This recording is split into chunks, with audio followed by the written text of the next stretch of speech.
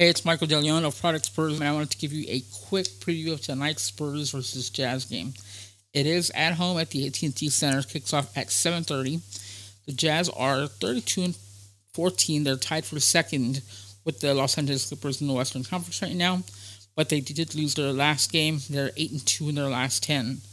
The Spurs are 20 and 26. They're ninth in the West, and they've got a 3-game skid coming into this game with losses to the Phoenix Suns, Toronto Raptors, and Chicago Bulls on Monday.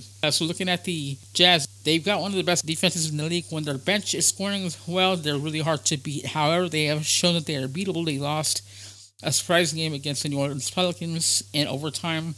And then against the Houston Rockets here recently, without James Harden, Russell Westbrook, and Clint Capella, they lost that game as Eric Gordon went out for 50 points. They've got a clean bill of health tonight. The Spurs will be without LaMarcus Aldridge for a second consecutive game. Make sure to check out our live coverage during the game at Product Spurs on Twitter, and check Paul Garcia's Twitter account as well, as he'll be there reporting at Paul Garcia NBA.